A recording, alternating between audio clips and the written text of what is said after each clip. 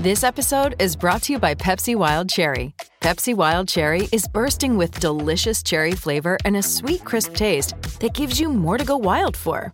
Getting wild may look different these days, but whether it's opting for a solo Friday binge watch or a big night out, everyone can indulge in their wild side with Pepsi Wild Cherry.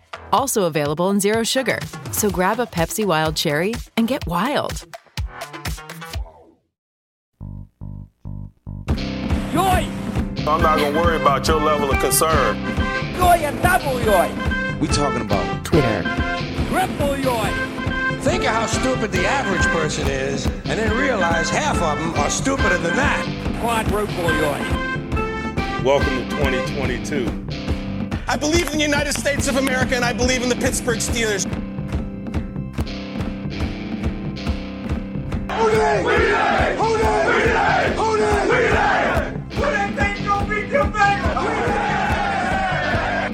We mock ourselves.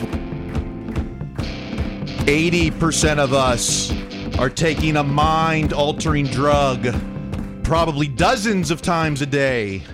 If you're listening to this network, it's guaranteed 100%. All of us, junkies. I see it every day, but many of you are oblivious. It's changing your behavior and your brains for the worse. I'm talking about social media, Steeler Nation. You are no longer in control, and this is your intervention. It's what Chin's talking about, the conversation about the Steelers' social media conversation. I'm Kyle Kreis. Here with me in the Mitch Trubisky mecca of North Carolina is Greg Benevent. Hello. Do you worship around the Mitch altar? How far are you from UNC right now?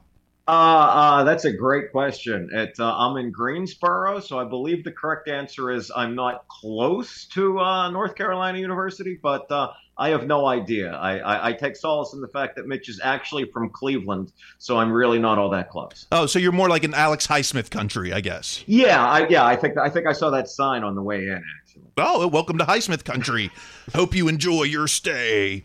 And a special guest here in the studio, representing IUP, It's August DeRose Jones. Hey, how's it going? Not just a comic here in Los Angeles, but we've got real front office experience. Worked with the Pens, worked with the Raiders, not the LA Raiders, the Oakland Raiders. Tell us your experience in the front office here. Yeah, well, first of all, thanks for having me. This is going to be fun. I'm excited to be a part of the show today. But yeah, I have front office experience, interned, and then later on worked for the Pittsburgh Penguins and worked for the Oakland, like you said, Oakland Raiders back in the heyday of the Oakland Raiders. My first year with the Raiders was the year they drafted Amari Cooper. So okay, I was say you didn't have a role in getting AB shipped over to Oakland or anything. No, it was dysfunctional while I was there, but not that dysfunctional yet. So we've got real front office. Enough of these couch Colberts and cons. We've got real front office experience, and we need it because.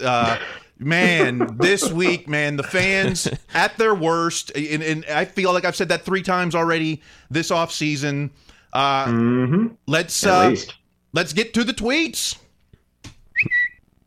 First up, because I went from full on black and gold QAnon 48 hours ago to now I'm starting to calm down, but there's still questions that need to be answered and fans that need to be roasted. We're going to start with at Mikey5Aces. Mikey Aces. Tomlin needs to go, like, super serious. This is embarrassing. It's talking about the clerical error heard round the black and gold universe. Greg, what was your feeling? You were probably en route to Mitch Mecca, but when this whole clerical controversy came up, were you biting into it or were you kind of ignoring it? Well, I mean, I try to ignore anything that has to do with a depth chart, since that can change in literally any single play in any injury. But I ignored it and downplayed it anyway. I mean, the idea of a clerical error is at first hard to believe, but by that same token, the kind of dumb thing that actually can happen in the real world. So yeah, I also, I mean, just reading this tweet, Tomlin needs to go, like, super serious. This is embarrassing. I really doubt that this is the first time that Mr. Aces has posted that.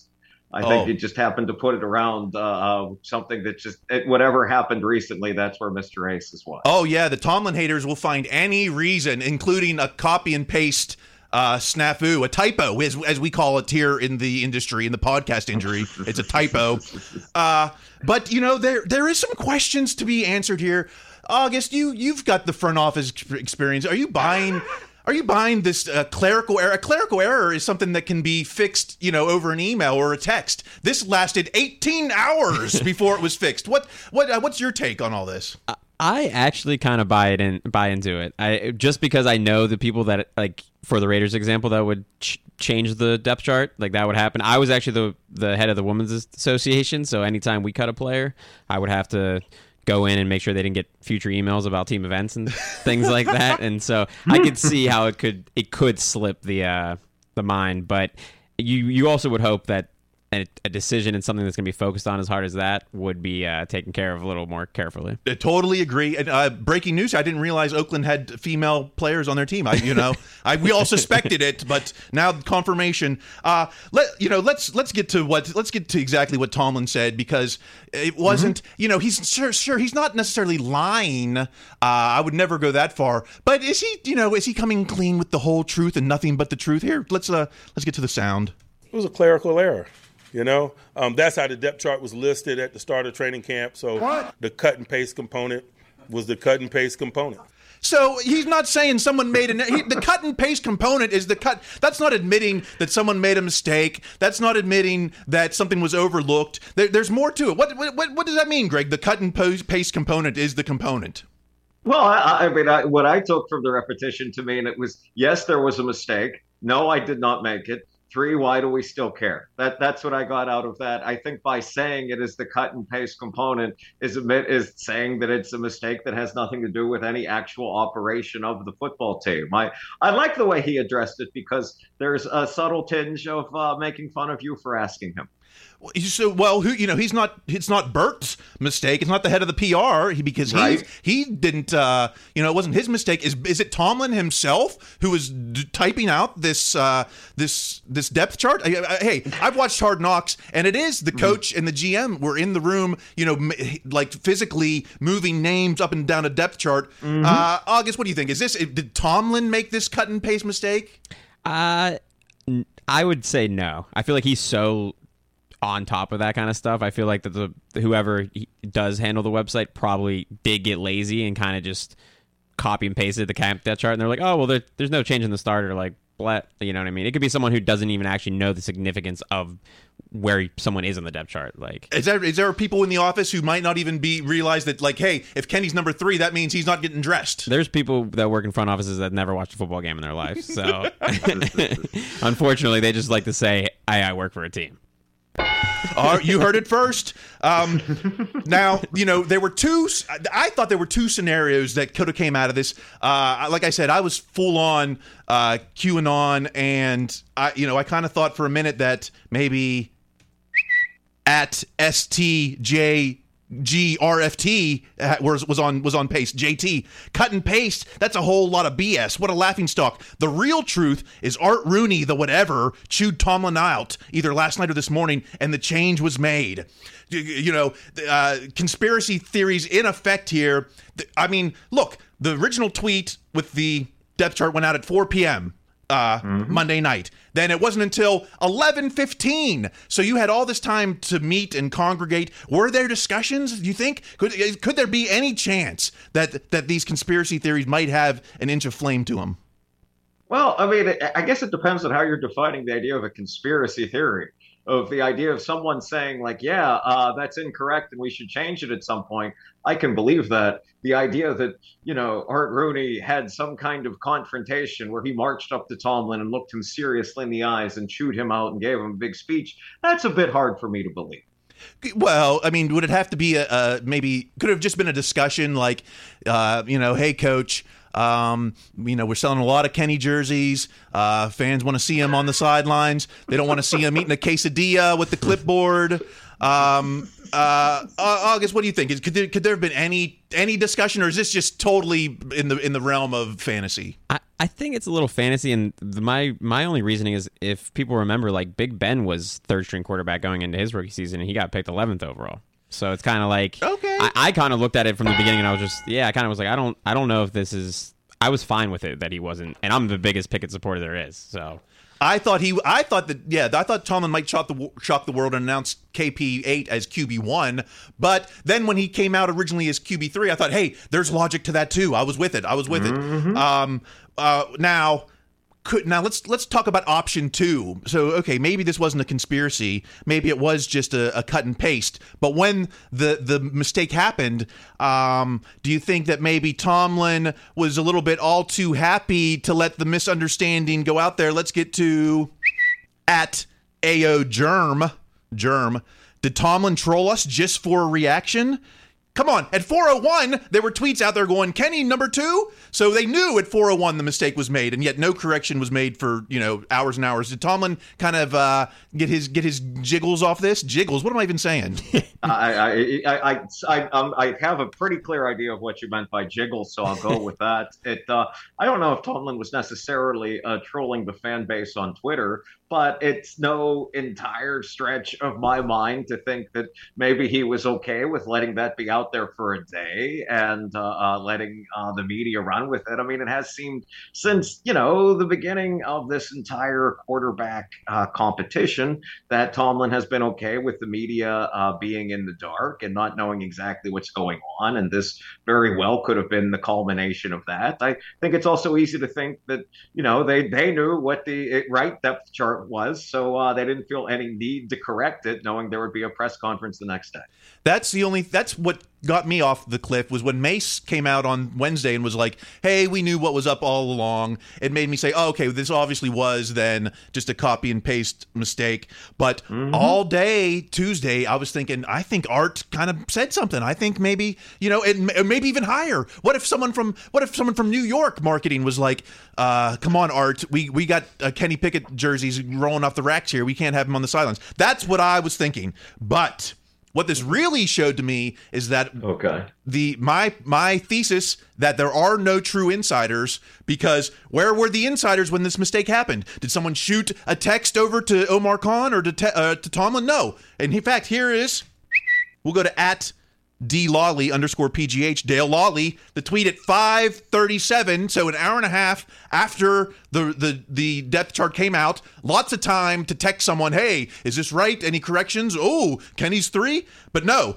Dale Lawley, as I've said for months, Rudolph gives them the best chance to win on game days if something happens to the starter. In the long term, you turn to Pickett.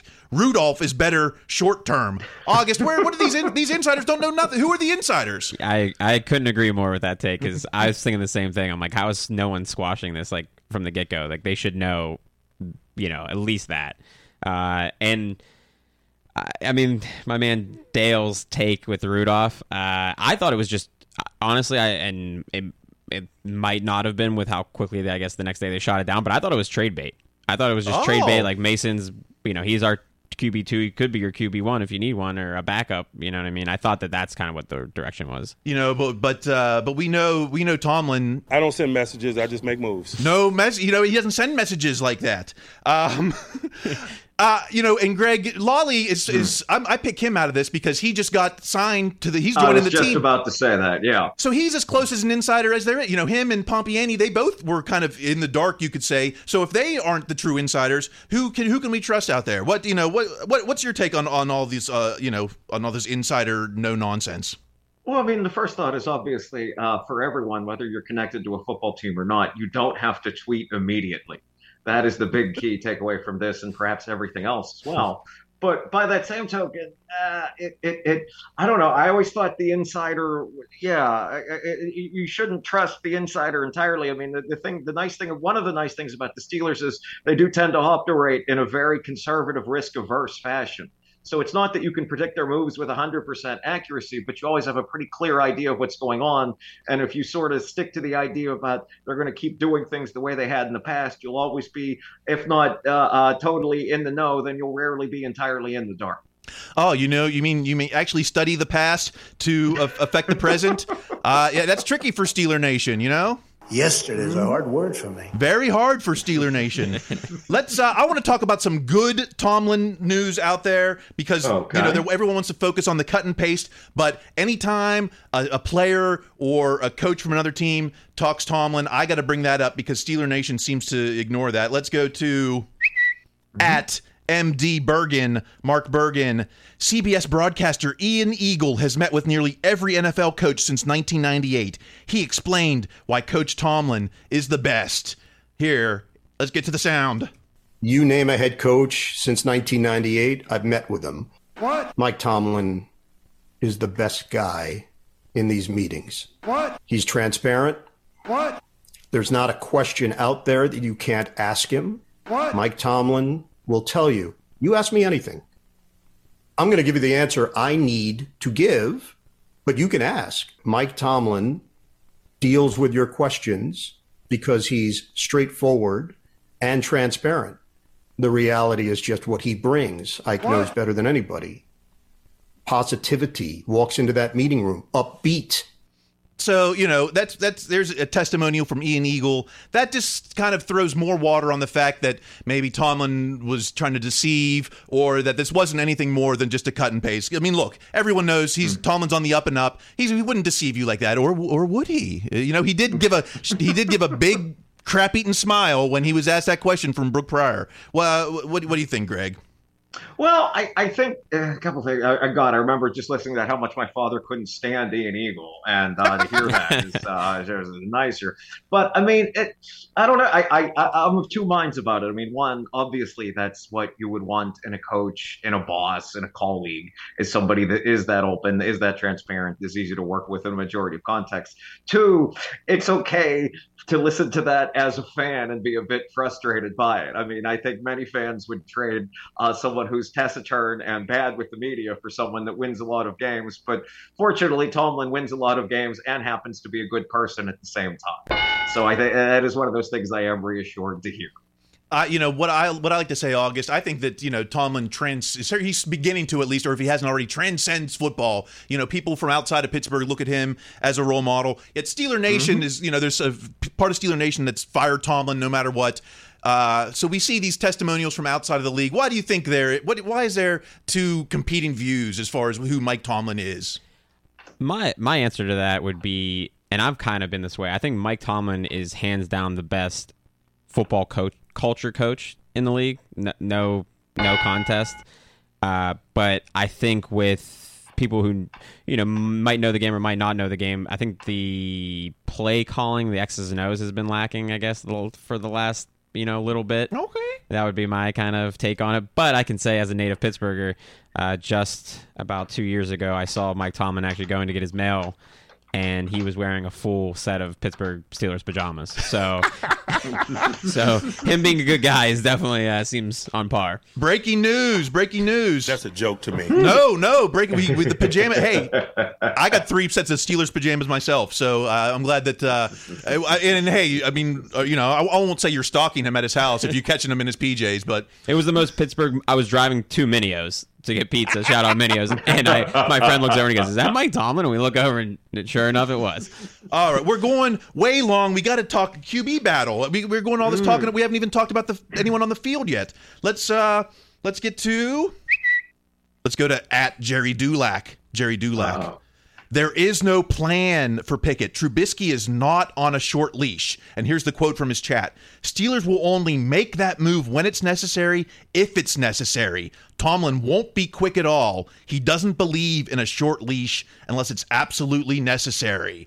So how big of a leash? Greg, we've said before it's going to be that first pick until when the leash is heard, right? Or at least the fans' leash will come off after that first pick. What do you think about this quote unquote insider take on Trubisky's leash?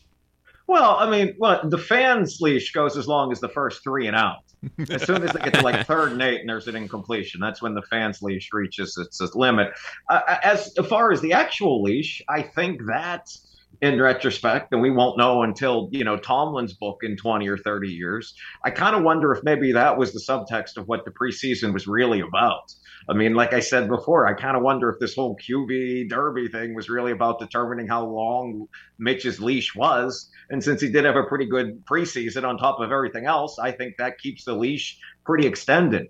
That said, how long the leash is in general if things go bad. I mean, not to catastrophize, but geez, I mean, we know that the Steelers tend to look at the season in quarters, even though it's a 17-game schedule now. I imagine they stick to that. So is Mitch out at one quarter that goes badly, that goes 1-3? Is it 2 quarters? That's the only that if they do something like 1-3, 0-3, I think that's where you might start to wonder: has the leash become frayed? We can't speculate and recollect. Well, we got to Yes. speculate a little, AB. Let's go to @Trib Sports. Tribune Review Sports. Mitch Trubisky, first player elected captain in his first year with the Steelers since 1970. So August, obviously, the players are buying into Mitch. Does that mean he's going to get a little more time in the huddle there? I've been saying now for a minute, and so thanks for having me on the show. Then so I can say it to some more people because I wanted to be on record. I think that there was no way ever that they were going to start Kenny Pickett at Cincinnati for his first ever print. It just, I thought that would have been stupid no matter what. And like I said, I'm the biggest kind of Pickett fan that there can be. I'll come out and say that. I'm a homer. But I've been also saying with that, I think if Mitch shocks the world and beats Cincinnati in Cincinnati week 1, make that leash as long as you want. If he doesn't, start Pickett week 2. It was week 2 there. Because that's 3-game stretch in our schedule at home against the Patriots, who I don't think are the Patriots of old. Sure. On the road with no Deshaun Watson, Cleveland, and then at home against the Jets with maybe against Joe Flacco. Like, if you want to talk about a confidence builder, that's the 3-game stretch that I would aim for. Wow. So everyone was talking early, like the early part of the season was tough, but you're saying get him in as soon as we can there. Just because if he does get that experience and things do turn out well, who knows where this team can go with this defense. Can't argue with that. And hey, let's Ben wade in, of course, and I'm playing this because I think Ben is on the right track here. It's a lesson. It's a message for Steeler Nation because they're so hot on Kenny right now. Here's what Ben has to say. Even if Mitch has a bad game or something, it doesn't mean you just yank him. Like, people are so excited for Kenny, which they should be. I mean, he's a Pitt kid, right? Played at Pitt, and so they're super excited for him, but.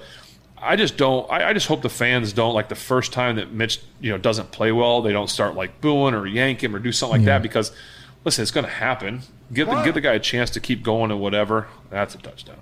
So, Ben was watching the Backyard Brawl as he was podcasting. Hey, Ben knows these fans. He knows the Boo Birds are going to come out, and he wants Mitch to get the chance. And who would know more than Ben, right? Oh yeah, I mean it's and Ben even remembers that from it's easy to forget that people were ready to pull Ben in the middle of the Super Bowl 43 season when those games when he was out, then Leftwich would come in. So yeah, hopefully people stick to that idea. But man, it's gonna be tough when the first time that Mitch struggles. I mean that's particularly in the Patriots game. That would be nice if the fans think that, which is something I feel like we say just about every week on here. I think even if Steelers win, but it's one of these, like low offense type of wins, I think they'll still be. Titans game last year, yeah. I think that, I think Mitch it's an uphill battle all season. I don't know what he can do except just, lights out week after week. But hey, I'm not here to speculate or recollate. We're always going long. I got so much. Captains. Hey, what can there be said about captains? Let's not even. Hey, they're captains, right? Let's go to. We got to get to the second half, but I want to get to all these predictions. Let's just get some quick predictions here. Sure. Let's start with Bleacher Report. Latest win-loss predictions for every NFL team. They've got Steelers going 8-9. It's easy to envision Mitch, Mason, and Kenny all getting starts, which is not promising. I know it always takes more than 52 helmets throughout a season, but do you see a scenario where all 3 QBs are getting starts? Yeah, it's real easy to see. The offensive line is not great, then everyone gets hurt, and then they kind of cycle back in as they recover from their injuries. I don't know. I mean, all the predictions I see, it's all either 8-9 or 9-8. So, I mean, whether you believe the Steelers are going to have a winning record or a losing record, you're all kind of on this very thin line. Yeah, you're like, oh, they're gonna be 8-9, horrible, or they're gonna be 9-8, great. What's the difference? Yeah. August, what do you think? I think if all 3 QBs are getting starts, then it might not be 8-9. It might be 7-10 or 6-11. I kind of agree with Greg. With I think the only chance that all 3 suit up and actually do playing time this year is from injuries. There's no way. I don't think play comes into it. Either Mitch plays bad and Kenny comes in, or Kenny gets hurt and Mitch comes back in. But there's no way I don't think all 3 see the field unless injuries. You're right. I mean, we can look back to the Duck and Mace season where, sure, we started with Mace. He got hurt, went to Duck. Then Duck kind of threw some ducks. We went back to Mace, and then we went back to Duck. So there is I guess there is a precedent for, hey, if we don't have anyone, we might give everyone a shot. But oh, yeah, and also remember, you never would have seen Duck if Mason hadn't gotten hurt either time, whether against the Ravens or the Jets. If he hadn't been hurt, he wouldn't have been in there. So, all right, some quick other predictions. We've got Sports Illustrated at SI Now. They got Steelers 9-8, third in the division, making the playoffs. We've got USA Today at Jared Bailey. They got Steelers going 9-8, third in the division, missing the playoffs.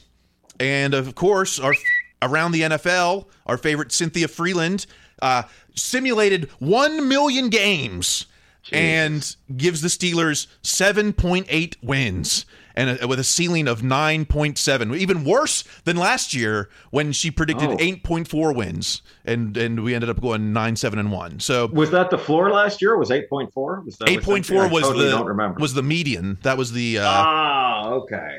So 9-8, not making the playoffs. 9-8, making the playoffs. Which sounds more more accurate, or neither? Well, I mean, it's easy to right now think 9-8 not make the playoffs. Unfortunately, just because I mean everything you hear is about how good practically the rest of the AFC is, except for Jacksonville and Houston.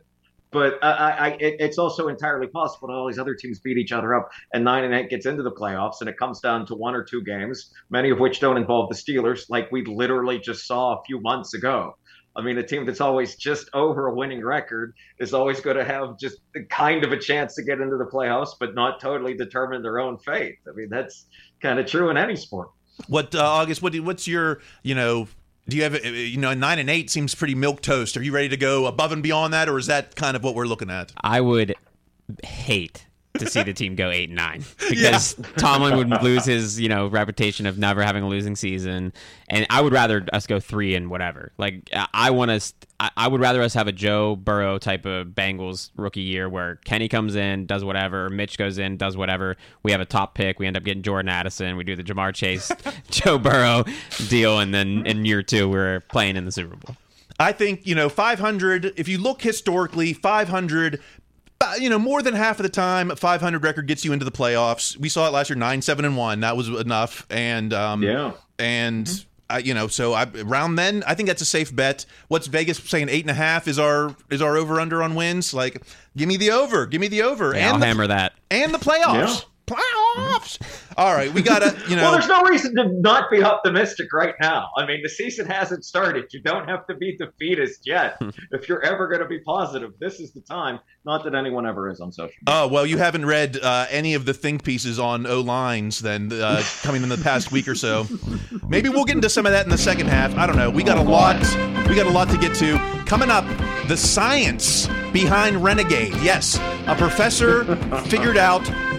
Just how important is Renegade to the Steelers winning? And the answer may surprise you, or if you've been to Acrisure Stadium ever, then maybe it won't surprise you. All right, we got that coming up in the second half.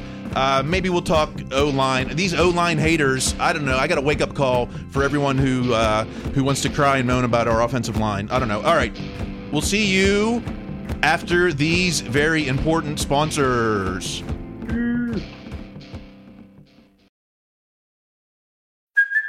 Hey, it's Cuoco for Priceline. Ready to go to your happy place for a happy price? Well, why didn't you say so? Just download the Priceline app right now and save up to 60% on hotels. So whether it's Cousin Kevin's Kazoo Concert in Kansas City, go Kevin, or Becky's Bachelorette Bash in Bermuda, you never have to miss a trip ever again. So download the Priceline app today. Your savings are waiting. Go to your happy place for a happy price. Go to your happy price, Priceline.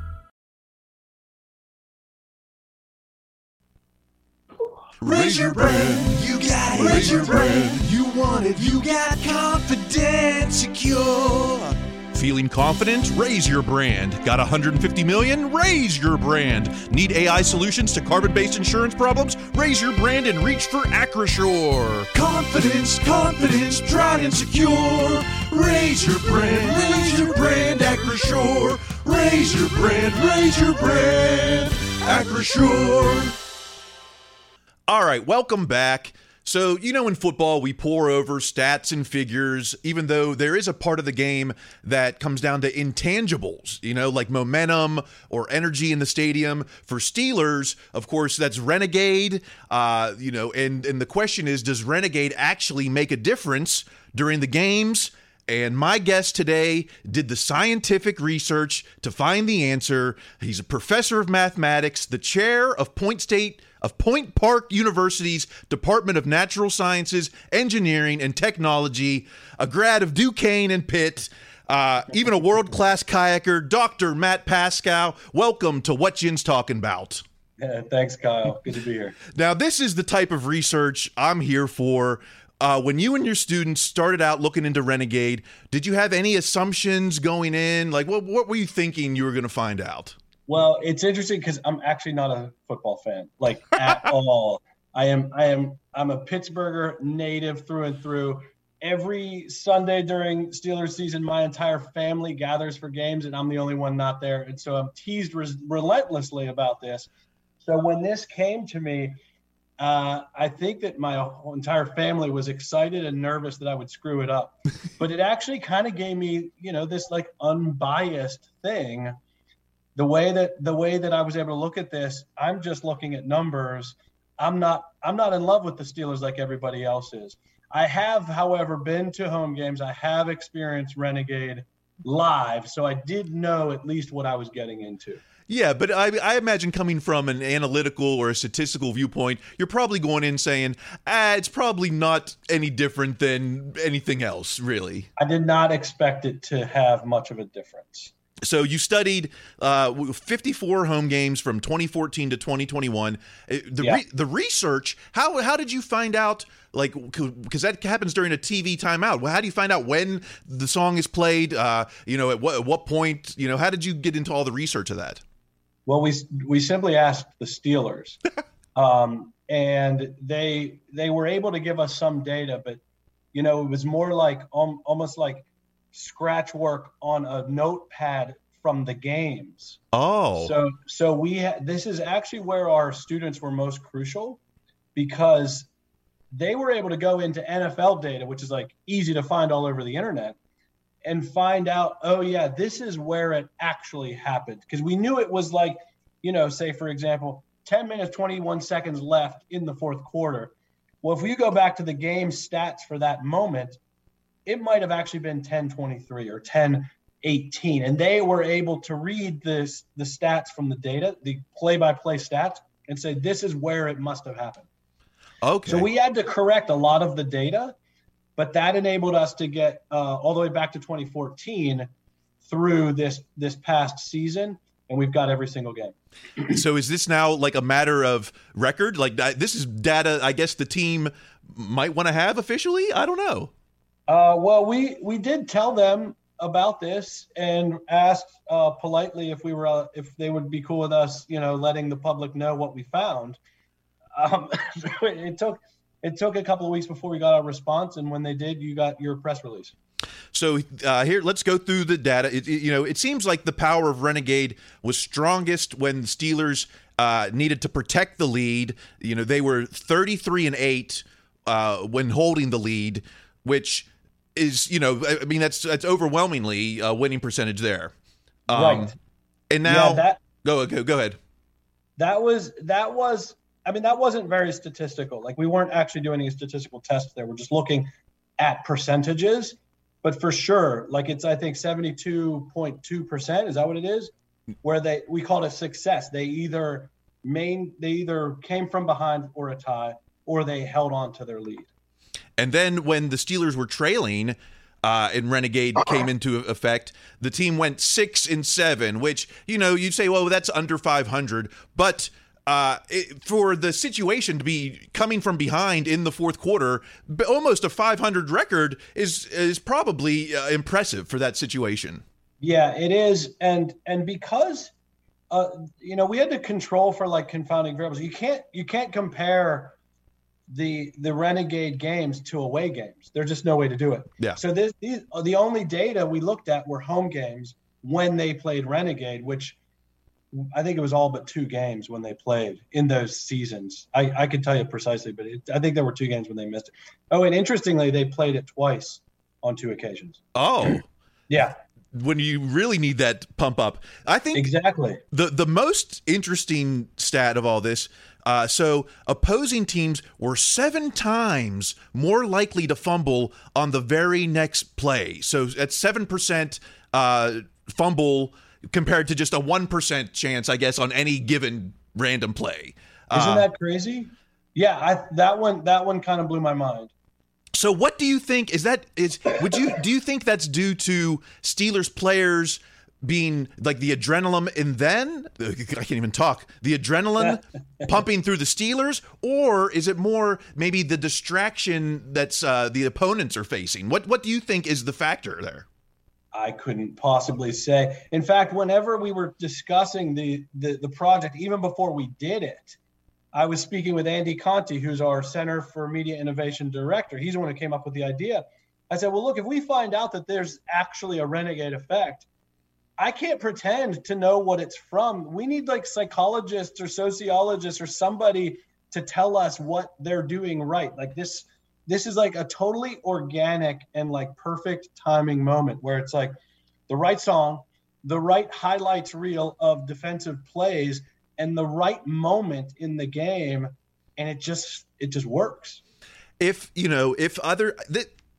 is a statistical advantage here, and you would think, or one would think, that other teams would want to duplicate this. So looking at this research, if I'm another team, I say I got to create my own Renegade moment, even if it's a 7% advantage. That could mean the difference between a win. It's a huge difference. Yeah, and we talked to some of the Steelers in particular. We talked to the guys who choose when to play Renegade, and the one who's currently in that position came from a different team years ago, and so it was kind of handed to him. He wasn't there while the magic was happening. It was established at that point when he started, and he said, this is just like the thing that everybody wants. And nobody can explain how we got it right. And NFL Films did a documentary on Renegade. They sent it to me. They did it a while ago. But yeah, this is known apparently in the industry. People want their own version of Renegade, and nobody's got it. I think it's amazing, to actually do the work. I think that is, when you see the results, it's amazing. Are you yourself on social media? Like, do you have an online presence anywhere?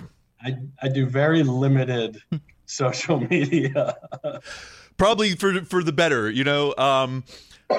But is there anything? I know you're also a world-class kayaker. Is there anything we can promote for you or plug for you? No, I love that you're plugging Point Park University. That's where my heart and soul is. Oh, well, I wanted to ask you, as a Duquesne and Pitt grad, and you also worked at WVU for a while too. Did you have any kind of allegiance in the backyard brawl? I guess you said you're not a football guy, so. I mean, I might as well admit to you that I found out about the backyard brawl today, and it happened like a couple of days ago. Right? So I am an unbiased researcher, honest to goodness. And that's why you can trust this data. So, yes. Well, hey, Dr. Pascal, we might have to get you to come back later in the season to see how Renegade affected this coming season. Maybe I'll start keeping my own stats with you. I'm happy to help out, and I've got one piece of information you'll appreciate, and then another plug. This new field of research, we might have to start calling it statistics. and in all of our data, the Steelers have never intercepted on the first play after Renegade. Oh, okay. So we are trying to tell the Steelers defense that, because someday someone's going to get that interception. Yeah, and then that'll go down in history. Yeah. There you go. Right. All right. Well, thank you again for your time. Dr. Matt Pascal, Point Park University. Thanks for coming on What Chin's Talking About. Of course. Take care, Kyle. All right, take care. All right, so there you guys had it. The science behind Renegade. Greg, what do you think there? You know, it's I think there's more research to be done, but you know, you've seen it firsthand. Yeah, I have seen it firsthand. I mean, I for years they would show the clip right after the playoff game against San Diego and on the road to Super Bowl 43, then San Diego. That they got a fumble. I think it was Larry Foote caused it directly after the song is played. I mean, is it it does it seem like some kind of weird ancient spell or something? I don't know. What I do know is that yes, it's very loud in that stadium after they play that song, and it is entirely possible that even in a very small way, it has an effect on the other team. So, thankfully this guy went and checked it out. But, you know, as far as a song you can play that would in any way possibly help the other team, it's certainly worth doing. Yeah, I'm gonna do a little further research, hopefully this season, to look into 3 and outs, maybe not just win-loss. I'm gonna try to go back even further. You know, he only went back to 2014. Let me see how far back I can go. I want to say the first time I ever heard it was the first Monday night game against Tennessee. Although there are people, I swear I heard it then, but there's also people that say they first heard it in the road, the 2002 playoffs. Yeah, the Maddox season, right? That's my understanding. Mm-hmm. August, you're a little bit younger than, some of us remember Styx when they were at the height of their peak of their height. You know, you're not necessarily a Styx fan. What do you how do you feel about the power of Renegade? Some fans are like, we're over Renegade, Black and Yellow or something else. Mac Miller. No, I couldn't agree more that I think there is a impact, just because of what Greg was saying. Like, I mean, it is ear-piercingly loud when they play it. Mm-hmm. And I remember back to, I was at the game I was at the AFC Championship against the Jets, and I was also at the playoff game before against the Ravens. And when they played it against the Ravens, that was the game where we were down like 28-3 at halftime, and AB was born with the helmet catch on the sideline. Mm-hmm. And I remember when they played that, I was one of the times I had, some nosebleeds, and the top of the stadium felt like it was going to collapse. Like, everyone was jumping so hard that it was literally bouncing in the air. And I mean, I think Woodley got a strip sack. I can't remember the rest of the game, but I mean, it really did turn it around in the fourth for us. Steelers got it. Steelers got it. What do they got? The gabagool. Thank you, Tony. Yeah. All right. I just want to briefly, because we're going to go so long as always, but I want to briefly touch on these O-line woes. This is our Master of the Obvious segment. Get out the moves. All these Masters of the Obvious. Yes, we know the O-line is going to be a weakness, but are we going to cry and moan about it all season? Let's. You can name any tweet. I'm going to pick out one of our own at @JHartman_PIT, Jeff Hartman, from Behind the Steel Curtain. Did some digging, didn't like what I found. When will the Steelers seriously start to invest in the offensive line? And this has been all these think pieces on all these blogs. We did it on Behind the Steel Curtain. I saw Depot, I saw Steeler Nation, I saw all these sites. The offensive line. Why did we ignore the offensive lines for so long? Here's the quote from Jeff is like, they never replenished the position after players like DeCastro, Pouncey, Foster, and Villanueva saw the writing on the wall. Now, Let me just do a little brief history here, because in 2019 we had AV, former Pro Bowler, Foster, 13-year starter, or well, not starter, but 13-year player, Pouncey, Pro Bowl season, DeCastro, Pro Bowl season, Matt Filer. We had just drafted Chooks in 2018, and we had Zach Banner on the practice squad. So you look at that roster, and you don't need to invest a first round or second round. August, how you got the front office experience?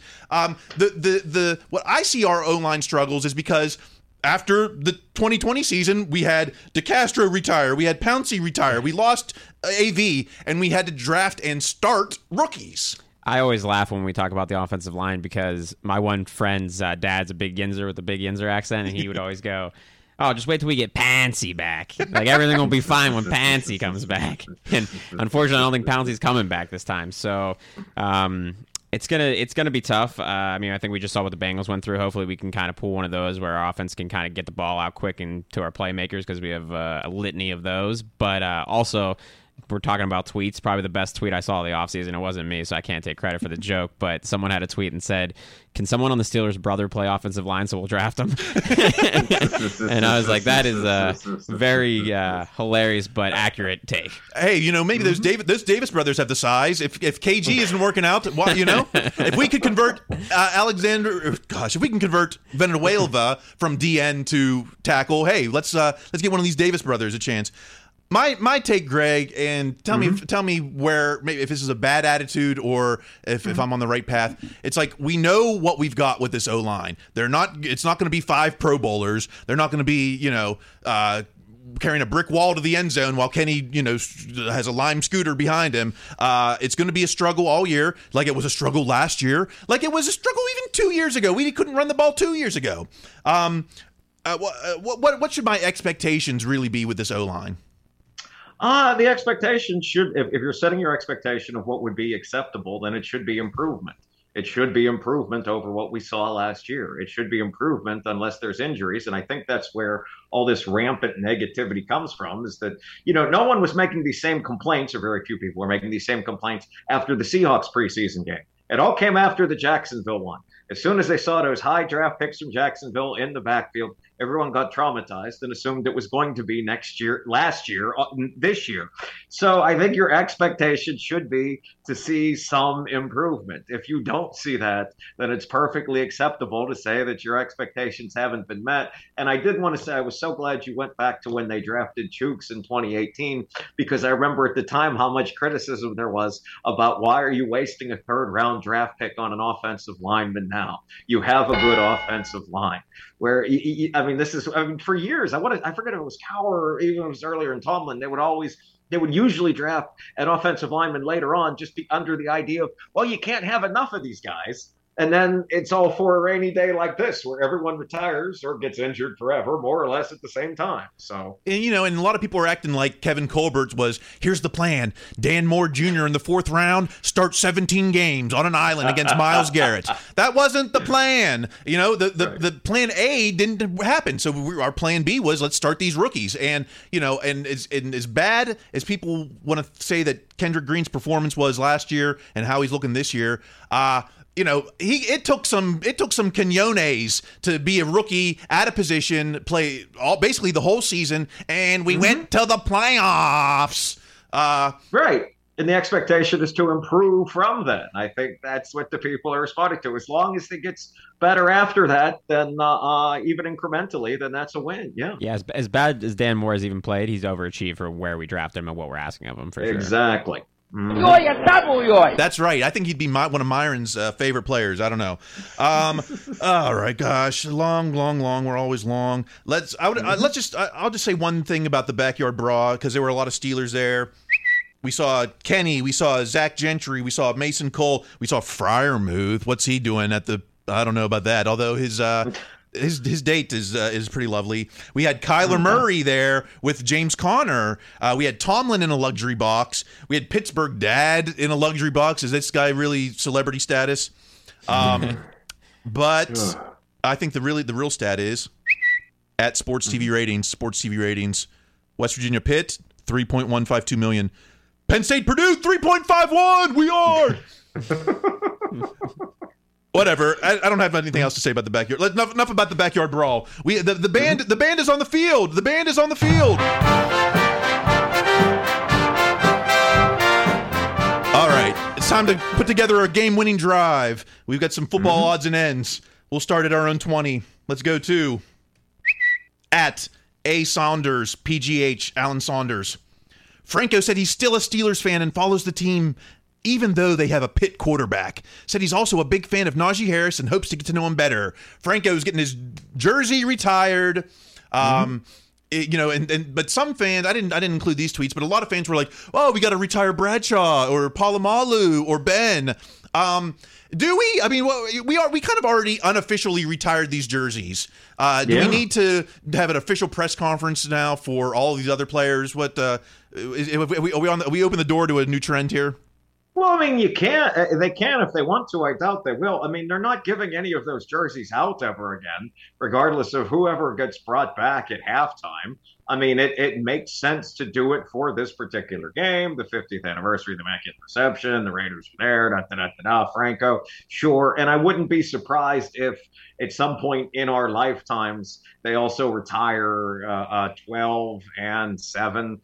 But, I mean, I really doubt they're going to become the Canadiens or some other team and just retire all of the numbers of Hall of Famers. I mean, that would make it particularly difficult in a sport where you have a roster of 53 players on game day. And we've already got the Hall of Honor. It's like you said, we've already kind of semi-retired these jerseys anyway. The big honor, like Franco is more. It's more of a symbol of the whole team. What do you think, Augie? He represents the really the start of, even though Mean Joe was drafted before him, Bradshaw was drafted before him, Franco in the Immaculate Reception is kind of really the birth of the Steelers. Yeah, I want to start with saying congratulations, Franco. I think you definitely deserve it. If Kyle can confirm, I'm actually wearing my Franco Harris jersey in studio right now. Always been a lifelong Franco fan because I'm Italian, and that was always just a fun thing for the Italian side of my family to have someone to root for. So, big. I think it's well deserved. I think what you were saying, he does transcend a player. He's got the most famous play in NFL history, maybe outside of Ben throwing it to Santonio on the back of the end zone. But in definitely the lore. I mean, you go to the airport, the first thing you see is him catching the ball. I do want to throw in, I do think that we should just officially retire those other jerseys. I don't think there's any rush to, because they are unofficially retired. You don't have to worry about someone like snaking the number. But I do think that, might as well just have, and I think it's good that they're waiting for a good time to do it. I think that was important. One last thing I want to say about this, Franco, talking about, now we have a Pitt quarterback, so I do want to throw in a little backyard brawl love. Go Pitt. I went to the Comedy Store after wearing my Marino jersey, and half the people were like, that's a cool jersey, and half the people were like, what jersey is that? Like, because it doesn't have, it's all old school throwback, so it has no logos on it. Oh, a Pitt Marino. Yeah, Pitt Marino. Okay. Yeah, I went with the Pitt Marino. So I was stoked after that game. I went and celebrated a little bit. So, let's move to, Big Ben has a podcast, Footballin' with Big Ben. I listen to it. Actually, it's like this podcast marketplace is just getting more crowded. He does a good job. We're gonna have to up our game here. Oh, jeez. That's all I want to say. Like, if Ben can talk better than me, and certainly he can. I don't know. I stutter over every word, and Ben is like a pro. And I'm into it. I don't know. Did either of you guys listen to Ben's podcast? I didn't, but to defend you, I doubt he had as many sound effects ready to go. I doubt he put together nearly as tight a structure to follow. I mean, Ben might have the experience as football, but not the experience with podcasting. So I think we can continue for a little while. Yeah, I listened, and the biggest takeaway is I hope one time he just drinks way too many beers and just goes off and tells us some awesome stories from the locker room or something. Yeah, and I know. I feel like I'm the Ben of podcasting because after a show, everything hurts. Everything hurts. Let's move on. Well, let's do a quick shout to at Chris Boswell 9. Chris Boswell. You and Channing changed my life for the better. So excited to spend forever with you. Chris Boswell got engaged to his girlfriend, fiance, Big Rock. Of course, hey, you wait until you secure that bag. I was saying, what an offseason for this guy. Right? Like, secured the bag, secured the ring. So this has been the year of Steeler weddings. I can't think of another, and not that I've been paying attention to my Steeler wedding registry every season, but we had Highsmith, we had TJ, now we got Boswell. Getting getting engaged. This is it's Steeler wedding season. I mean, the one thing I always think with Boswell is that, they found him in a tryout. I mean, he didn't have a job. Didn't he have to beat out 3 other guys at a tryout when some other, I don't even remember the other kicker at this point, didn't work out. I mean, I always think one of the takeaways for Boswell is that you can use it in anything in life. When an opportunity presents itself, if you do well with that opportunity, things can turn out well for you. Even because at the time, wasn't he like living on his ranch in Texas with his dad? Like it's not just a great summer for Boswell. It's been a great last so many years. He had to beat out Randy Bullock, I believe, who is my patron saint of professional athletes. So yeah, shout out Boz. Him and Juju back in the day used to come up to IUP and party. So really, yeah, back. So it's nice to see he's settling down these days, and hopefully he'll be making kicks for us for years to come. Oh, dude, I would have loved to party with Juju, man. Speaking of, let's go to @Original Funko Pop. Mm-hmm. We've pre-ordered the newest collection of NFL players. We got Juju as a Chief, but no Watt, no Najee. And in fact, the only defender was Micah Parsons. Like, well, how TJ Najee can't get a Funko? What? Well, I mean, I would assume that the Funko Pops are kind of catered towards maybe an audience that isn't so devoutly following football. So, I mean, it does stand to reason that maybe it'd be somebody that's a little more popular online. And also, what I can say is something that does get that back. I know because my mother showed me this when I was visiting last week, is that Hallmark did make the TJ Watt ornament. Yeah. I meant to send a picture of that for you. It's maybe not the best pose or posture, but I think that in and of itself, I think that can make up for the Funko Pop in some ways. He's the Hallmark keepsake. He's not doing the sack pose, the drop kick or whatever. He's not doing the drop kick, and he's also not doing the jump when he comes out. That's what I would have assumed. It would have been the both legs up near your butt jump. But no, it's almost like he's dropping back into coverage. I meant to send you a picture. Oh, okay. That's a rare. I guess it's a rarity. The drop back TJ Funko or whatever keepsake. God. Okay. Just quickly. This might be. Let's make this the last one. At PGH Steelers Now. Who has the flashiest ride in the Steelers lot? Would you believe the punter? Presley Harvin III has a customized 2015 Dodge Challenger, one of the first purchases as a rookie last year. So I was like, oh, let me read this article. And then you go on and see the quote from the article is, well, there were BMWs and Bentleys, lifted trucks and Teslas, every kind of luxury SUV. Well, so why is Presley's Dodge Challenger is the flashiest ride? I don't know about that, but that doesn't seem. He does have his signature painted onto the hood. I guess that it's easy to find your car when you got your name on it. I don't know. I think it's also that just because the idea that I don't know. They assume the punter should show up in like a 1998 Nissan. I guess Century. I guess that's the point. I don't know. That does seem weird. As if like here's person that does not make all millions of dollars relative to their peers has nice vehicle. It's not even the nice. A Dodge Challenger is okay, but I wouldn't say it's better than a Tesla or a Bentley. I mean, over the Pens, would you see who was driving up in what car? I would see it more at the Raiders. Yeah. And that might have changed my entire course of my life. I might still be working. I remember I didn't have a car, and I saw Amari Cooper at 20 years old come flying past me in like a black and silver, like brand new Corvette, and I just remember being like, I ride a bike to work. Like this is insane. But and it's funny what you said about Presley. When I worked at the Raiders, I'm blanking on his name, but we had the flashiest punter in the entire league. He was the only special kicker, non-quarterback that he wouldn't wear a red jersey. He had a shooting sleeve on. He would be, he would act like he was the man. He had a sick car. I was just like, this is. So I guess I'm used to punters being flashy guys. Not Jakowski or whatever. That was probably before you. It was Marquette King. Marquette King. Okay. You just saying that just no. But Janikowski was there when I was there. And speaking of that guy was hilarious. He just never practiced. He just sit in the thing with the chew in. That guy was hilarious. He was there longer than anybody else. So he just did what he wanted. I did learn from the Ben podcast that the players have to put a dip in so they stay awake through the meetings. I didn't realize there was a function to that. I can totally see that. All right. Well, you know what? Is there anything else to talk about? That's what we've been talking about. Oh, okay, Coach. Let's close it out here. Let's. You can always find us on social media to keep the conversation going throughout the week. I'm at Kyle Kreis. Greg, where are you on social media? At Greg Benevent, B as in boy, E-N-E, V as in Victor, E-N-T, on Twitter and Instagram. August, what about you? If I want to get some more front office insight. Yeah, come to Instagram. It's at AuggieD32, AUGGIED32. Just started my own podcast. First episode was just released last week called Sense of Humor TV. You can find it on YouTube and Spotify. There you go. That's what I'm talking about. We all bear a little responsibility to make sure that we elevate this floor. That's right. It's time to elevate the platform.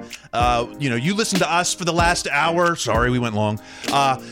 We need you to pick up the weight for us. Carry some water for us. We need reviews on Apple, on Spotify. That keeps the algorithm active for us. We put out 25 podcasts every week on Behind the Steel Curtain. So it's like every day you've got new Steelers content. You don't even get that on SNR. You don't get that on. You don't get that anywhere. You don't get that. You don't get it. And so we need your help. Write a review, maybe a little word of mouth. Maybe a tweet, maybe a retweet, a quote tweet. Quote tweets are fun. I don't know, whatever. Yes. Maybe all of the above. I don't know. Just do something, because we didn't get any reviews this week. It's just and all these new podcasts are coming in. Ben's got a podcast, Cam's got a podcast, Slash has got a podcast, Ike Taylor, and so we're trying to compete with that, and I don't know how. How can we do it? They're real athletes, and I am exhausted from podcasting. So, well, I had a great time coming on. I hope to be on again this season. You guys should definitely tune in, because I definitely want to come back and talk more Steelers with you guys. Definitely, we want to keep that front office insight that you don't get anywhere. No one has it. No one. There's no Omar Khan podcast. Although I'd listen to that. Absolutely. Man, we always gonna show respect to the other men that we work alongside, man. Coming up next on Behind the Steel Curtain is the Steelers preview. They're going to be previewing the Bengals game. That's right. We're finally playing games that matter. And we'll be part of the ride. Stay tuned, though. Coming up, set your calendars on September 22nd. It's the debut of the new live post-game show, What Gin's Talking Live. Oh, man. If you think you like Steelers podcast now, the game is going to be changed forever. Forever. It'll never be the same. It'll be like when AB kicked that punter. Nothing was ever the same after that. Was it? Maybe that wasn't the best analogy, but all right. We've been going way too long. It works for me. I mean, it will redefine what people think of a post-game show as. That's right. What Gin's Talking Live. The conversation will never end as long as we're talking Steelers. Okay, all right. Until next week, make sure you listen to Coach. Be their best selves. That's going to be required. Stay in school.